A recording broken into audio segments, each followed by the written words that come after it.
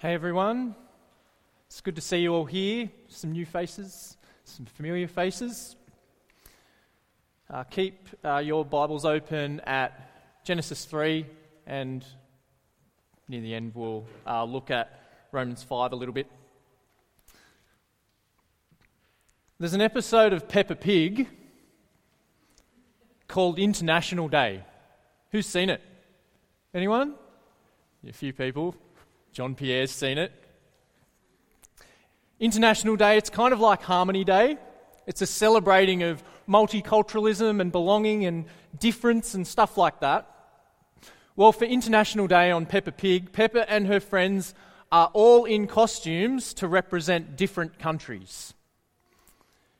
The day starts off well. All the countries are getting along. They're playing nicely together. But then things go pear-shaped in the sandpit, and that's where we're going to pick it up. There you go. I love the bit where Madame Gazelle asks the kids, "Is this how you think the countries of the world behave?" And Peppa says, "Don't they?" And Madame Gazelle's response, "Of course not." It's great satire, isn't it? Because this is exactly how the countries of the world behave. The arguing and fighting going on in the sandpit, it's like an acted out parable of what's going on in the world. In the trade war between the US and China, or the aggression of Russia in the Ukraine, or the conflict between Saudi Arabia and Iran in the Middle East. Peace and harmony in all the world, it's a good desire, isn't it? It's a good thing to want for our world because it's what we're made for. Last week in Genesis 2, we saw the peace and harmony that the first man and the first woman had in the Garden of Eden. They enjoy peace and harmony with God, with one another, and with creation. But this isn't our experience of life in the world, is it? Peace and harmony is something we want, but why is it that we can't seem to achieve it? Why do we keep messing things up, both at the level of world relationships and at the level of our personal relationships? Why do countries keep going to war? Why do the poor continue to be exploited? Why is there so much anger and vitriol spilling out on social media? Why do I spit the dummy when something doesn't go my way? Why do I burn with jealousy or with bitterness against others? The big question, why are we the way we are? Well, the answer's in Genesis 3, where the relationships God made us for are messed up. Because of sin, our relationship with God is messed up, our relationship to each other or with each other is messed up, and our relationship with creation itself is messed up. See, there's a complete reversal of God's good order of relationships that you see in Genesis 2. Harmony gives way to disharmony. Peace makes way for conflict. We'll start with our relationship with God. At the end of Genesis 2, the man and the woman enjoy a relationship of total dependence on the God who made them. And if you were here last week, you would have seen that. But in Genesis 3, total dependence gives way to independence. We're still in the Garden of Eden. Have Genesis 3 open in front of you. We're still in the Garden of Eden, but it's a new scene. And in this new scene, we're introduced to a new character in the story, the serpent. Now, the serpent will be instrumental in the move from dependence to independence. See, he's not just any serpent. Look at verse 1. Now the serpent was more crafty than any of the wild animals the Lord God had made. More crafty. He's got guile. He's the most cunning of all the animals that God made. And he uses his guile to try to tempt the woman that God had made away from her total dependence on God. The serpent said to the woman, "Did God really say you must not eat from any tree in the garden?" But the woman corrects him, doesn't she? Verse 2 and 3. She says, we may eat fruit from the trees in the garden, but God did say you must not eat fruit from the tree that is in the middle of the garden, and you must not touch it, or you will die. At first glance, it looks like she's depending on God's word. She corrects the serpent. Remember the two trees in the middle of the garden, the tree of life and the tree of the knowledge of good and evil?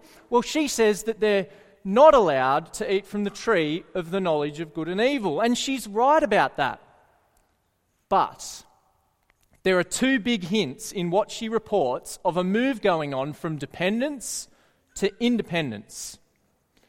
Number one, she's added an extra rule. You must not touch it, she says. But God never said that. He said you must not eat from it. Do you see the difference there? Number two, she's watered down the consequence. She says, or you will die. But that's not exactly what God said, is it? What God said packs a bit more of a punch than that. God said, you will surely die. If the man and the woman were totally depending on God, if they were trusting His word, these are the details that they should remember. And it's worth asking ourselves, isn't it, to what extent are we depending on God's word? Are we tempted to go beyond God's word? Or are there parts that we water down, the inconvenient bits, the stuff we find hard to trust as part of God's good plan? Maybe we're a bit like the woman in the garden and we wonder, is the Lord really good? Is He a bit of a killjoy, perhaps? Now, the serpent latches onto these seeds of doubt and he tries to convince the woman that she can't, in fact, trust God. Verse 4. He says, you will not certainly die. See, the serpent adds in that consequence, the emphasis. He says, you will not certainly die. For God knows that when you eat from it, your eyes will be opened, and you will be like God, knowing good and evil. He's saying God's wrong. He's saying God's lying to you about the dying. But not only that, He's got selfish reasons for it. Do you notice how the serpent goes about his business here? He doesn't just turn up and say, hi, I'm Satan and I'm here to ruin your life. Hi, I'm Satan and I'm out to get you killed. He doesn't do that. He's cunning. He's crafty. He sows seeds of doubt about the goodness of God while all the time looking like he's out to benefit her. He promises the same things that God does, life and blessing. But he outrageously suggests that there's a way of gaining those things independently from God. And it works. The woman's deceived. They won't be dependent on God to learn good and evil anymore. They'll be able to decide for themselves. And this move from dependence to independence finds its full expression, doesn't it, in the act of disobedience. This one act of disobedience that would change everything. Verse 6. When the woman saw that the fruit of the tree was good for food and pleasing to the eye, and also desirable for gaining wisdom, she took some and ate it. She also gave some to her husband. Where's he been? Who was with her? And he ate it. See, the fruit's no longer just desirable to look at. It's desirable to possess and to take. And so in disobedience, she takes it and she eats it. And so does the man who's been there the whole time. Where's he been, though, in terms of action, in terms of exercising his responsibility? You might remember in chapter 2 that it's him originally that's given the word of command by God. He should know better. But he abdicates his responsibility, he fails to challenge the serpent, and he follows his wife into sin. doing what he knows God has told them not to do. All without a word or a question. In their act of disobedience, the man and the woman have essentially committed treason. That's what this is. See, it's more than just being a bit naughty. They've fronted up to the one and only God who made it all, and they've told him, "You're not in charge anymore, we're in charge." They eat the fruit. Then verse 7, the eyes of both of them were opened, and they realized they were naked. So they sewed fig leaves together and made coverings for themselves. The serpent's promises, they seem to have come true. But not in the way that the man and the woman were hoping for. All they know is their nakedness, their guilt, and their shame. It doesn't take long, does it, for God's good creation to turn against him? 7 verses it took for us to mess up our relationship with God. The man and the woman enjoyed an unhindered relationship with their Creator where there was life and blessing and goodness. But soon they'll be driven out of that garden of life and blessing and goodness, away from God's life-giving presence. This is why we are the way we are. Because this is what we all do, all the time. How have you sinned today? Might be something no one else saw. Could have been something that just happened in your mind, a thought. How have you sinned today? See, Genesis 3 tells the story of the first man and the first woman sinning for the first time. But Genesis 3 isn't just about the first time someone sins. Genesis 3 is about every time someone sins. We're not meant to read this and just say, far out, Adam and Eve were stupid. They were. But the man and the woman, Adam and Eve, they represent us. They represent us to ourselves. They're like a mirror of what we're all like. See, what played out in the garden plays out every time we sin. In Matthew 15, Jesus talks about how evil thoughts, murder, adultery, sexual immorality, theft, lying, slander, it's a pretty extensive list. They all come from within. See, there's temptation that comes from outside ourselves, but sin is also born from within. The sinful heart is a heart that's turned in on itself, away from God the Creator and those He made us for relationship with, and for ourselves, towards ourselves, where perfectly good desires turn into selfish desires. We are made by God with desires. When we need food, we get hungry. It's a good thing that God made us to have hunger. When we eat food, it has a taste. Some foods taste nice, which is good, others don't. But, see, there's nothing wrong with going and eating morning tea after church. Now, that's not sin. But it is if you want to get to the morning tea table first to get the best stuff and shove your face with it. That is sin. Our perfectly good desire for hunger and for something that tastes good becoming selfish. See, when our desires are distorted, when they break away from God's good boundaries that He's designed them to be expressed within perfectly freely, when we seek independence from God and decide for ourselves what is good, what is right, and what is wrong, things go pear-shaped. Sin, by definition, is against God, so it messes up our relationship with Him. But it also messes up our relationship with one another. Before sin, the man and the woman enjoy a relationship of interdependence with one another. They're a unit. They fill what is lacking in the other. But in Genesis 3, interdependence gives way to disunity. That interdependent bond of unity is broken. A wedge is now between them. There's now shame. We touched on that in verse 7. They had nothing to hide from each other and nothing to fear from one another, but now shame and fear enter into their relationship and poison it from the inside. You might have noticed a temporary fix is attempted. Maybe they hoped they could one day regain what was lost by covering themselves with the leaves. But it's hopeless.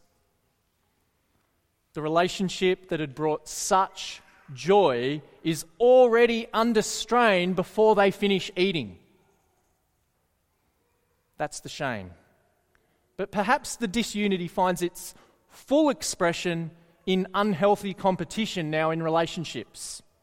In verse 16, God tells the woman, this is part of the consequences of sin, part of his judgment, your desire will be for your husband, and he will rule over you. See, this verse is getting at the fact there are now power plays in relationships. The man and the woman now see each other as competitors. They see one another as objects to be taken and used for their own advantage. See, Darwin's theory of natural selection only gets so far, doesn't it? Competition for resources, survival of the fittest. It's not just a natural thing, it's moral. It comes from sin.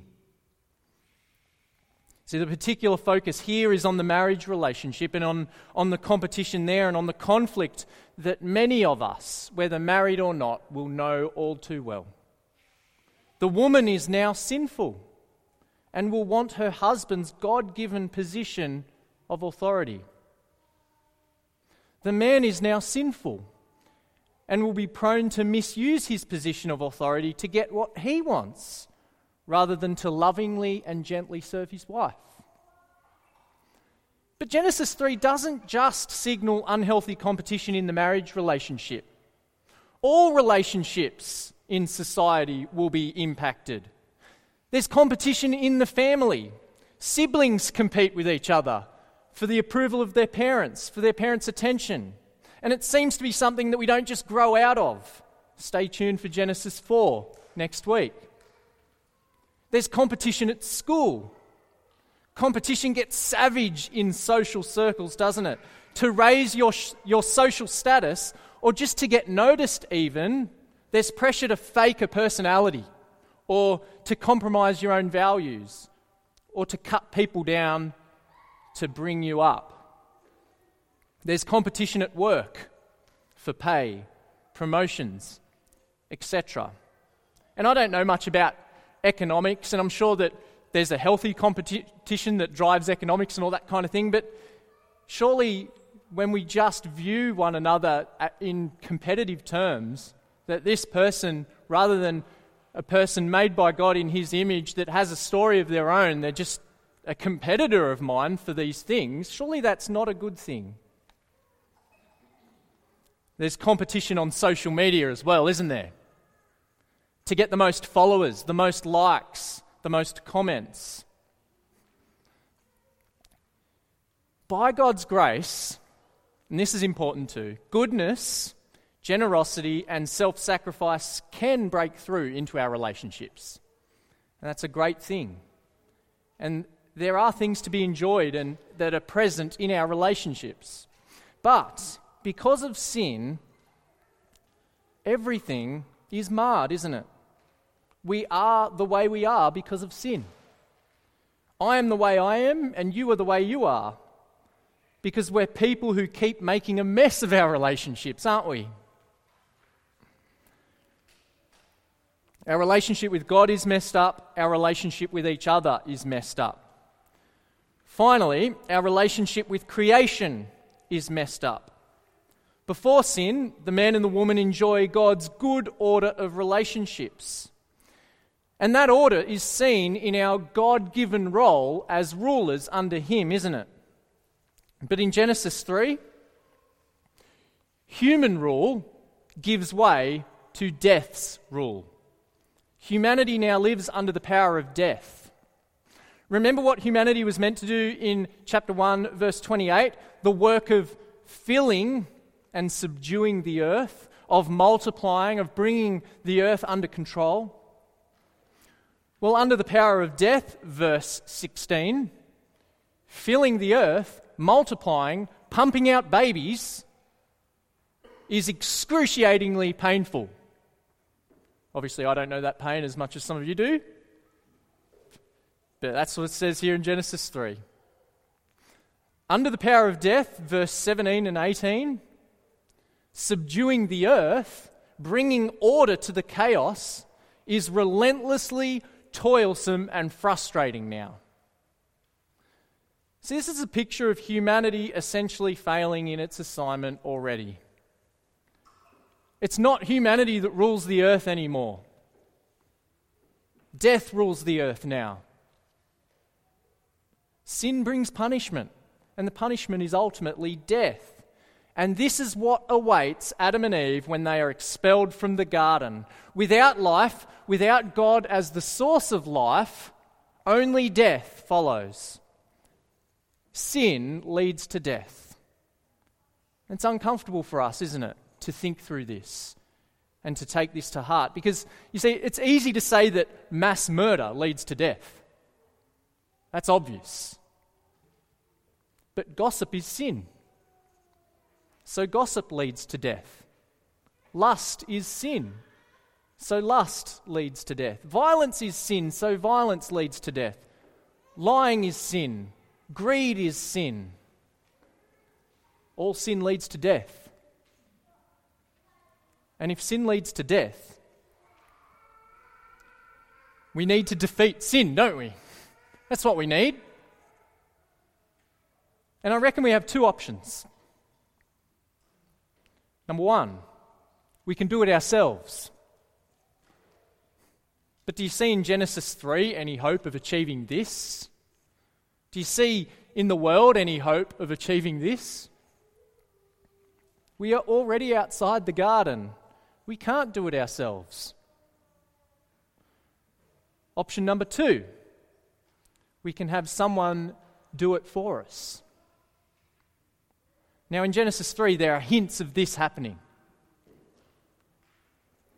Number one, God clothes them. Did you notice that? We might expect God to strike them dead right there and then, but He covers their nakedness in a moment of compassion. This is grace from God.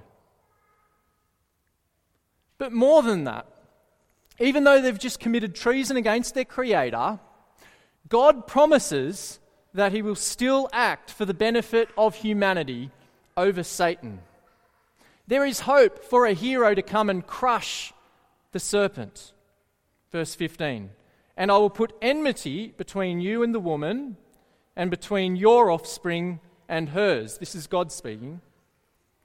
He will crush your head, and you will strike his heel. This is God speaking to the serpent. And there's hope here that the promised seed, or the promised offspring of the woman, will be victorious over Satan and over the serpent through suffering. Here in Genesis 3. Have you ever wondered why there's so many genealogies in the beginning of Genesis and through the whole Bible?